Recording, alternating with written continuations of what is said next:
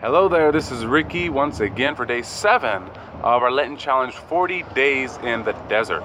We're spending Lent with Jesus and Job, and today we're on chapter 7 of the book in Job, and we've been listening to Job in his anguish, crying out to God for the past 3 days now. But today, he directs his words specifically at God, and so he's kind of complaining about the harshness of life, how difficult life on this earth is, and he says, "Is not life on earth a drudgery? Its days like those of a hireling. Like a slave who longs for the shade, a hireling who waits for wages. So I have been assigned months of futility, and troubled nights have been counted for me." So Job is comparing life now to the life of a slave.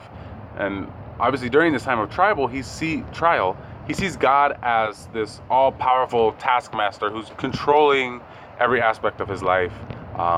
And of course, in his case, making his life miserable. But when we look at God in that sense, our lives are out of our control, right? Everything is predetermined by God. All our decisions have been made for us, and this all-seeing eye of God is constantly upon us, watching for any misstep that we might make so that he can punish us, right? But of course, that's not the vision of God that we have.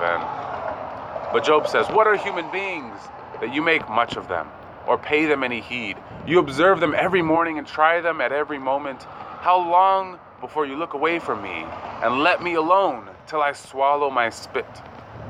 So he's basically saying that God is like all over him, and he can't even swallow his saliva because God is just in his face at every moment.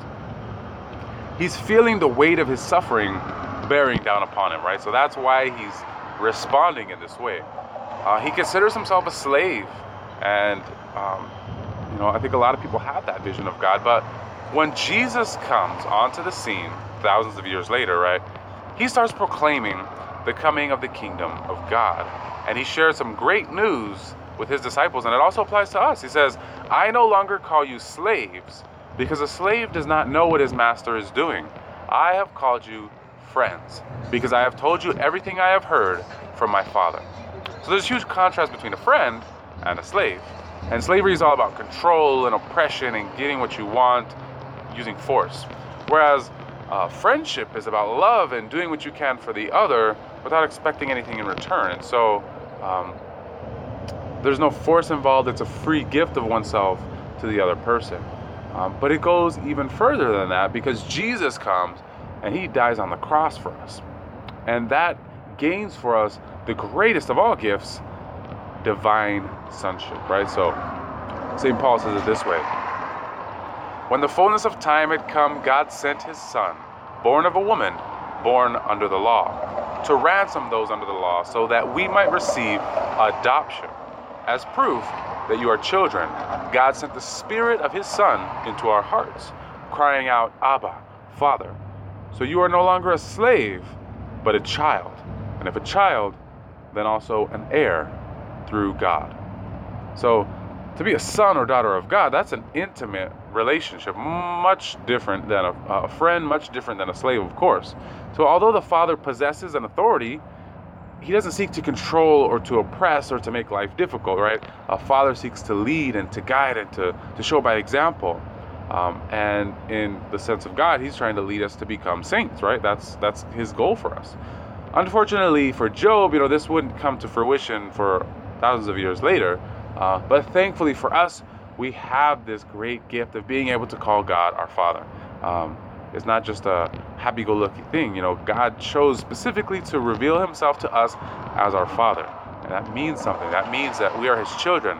And if you think of it this way, what's special about a family relationship? Well, it means that, a son or daughter, even if they choose to deny their father, even if their father runs away from them, he never ceases to be their father. They share the same blood. That relationship can never be broken. We can deny each other. There can be hardships and all of that. We can turn away from each other. We can live miles apart. But it never breaks the relationship between a father and a son. And that's the relationship that God wants to have with us, as intimate union, right? Father and son. So we also have the great gift of free will, and God didn't create us as these, mindless robots that just do whatever He wants. Instead, He gave us free will, and that means that He wants us to be able to choose freely to love Him. He doesn't force us, because to force someone to love you is not true love. So let us rejoice in that today, and in every gift that we have of being a child of God. Let us give thanks to Jesus for His sacrifice and what He won for us through His death on the cross. This is Ricky Jones from Leaders That Follow. I will see you tomorrow. Have a blessed day.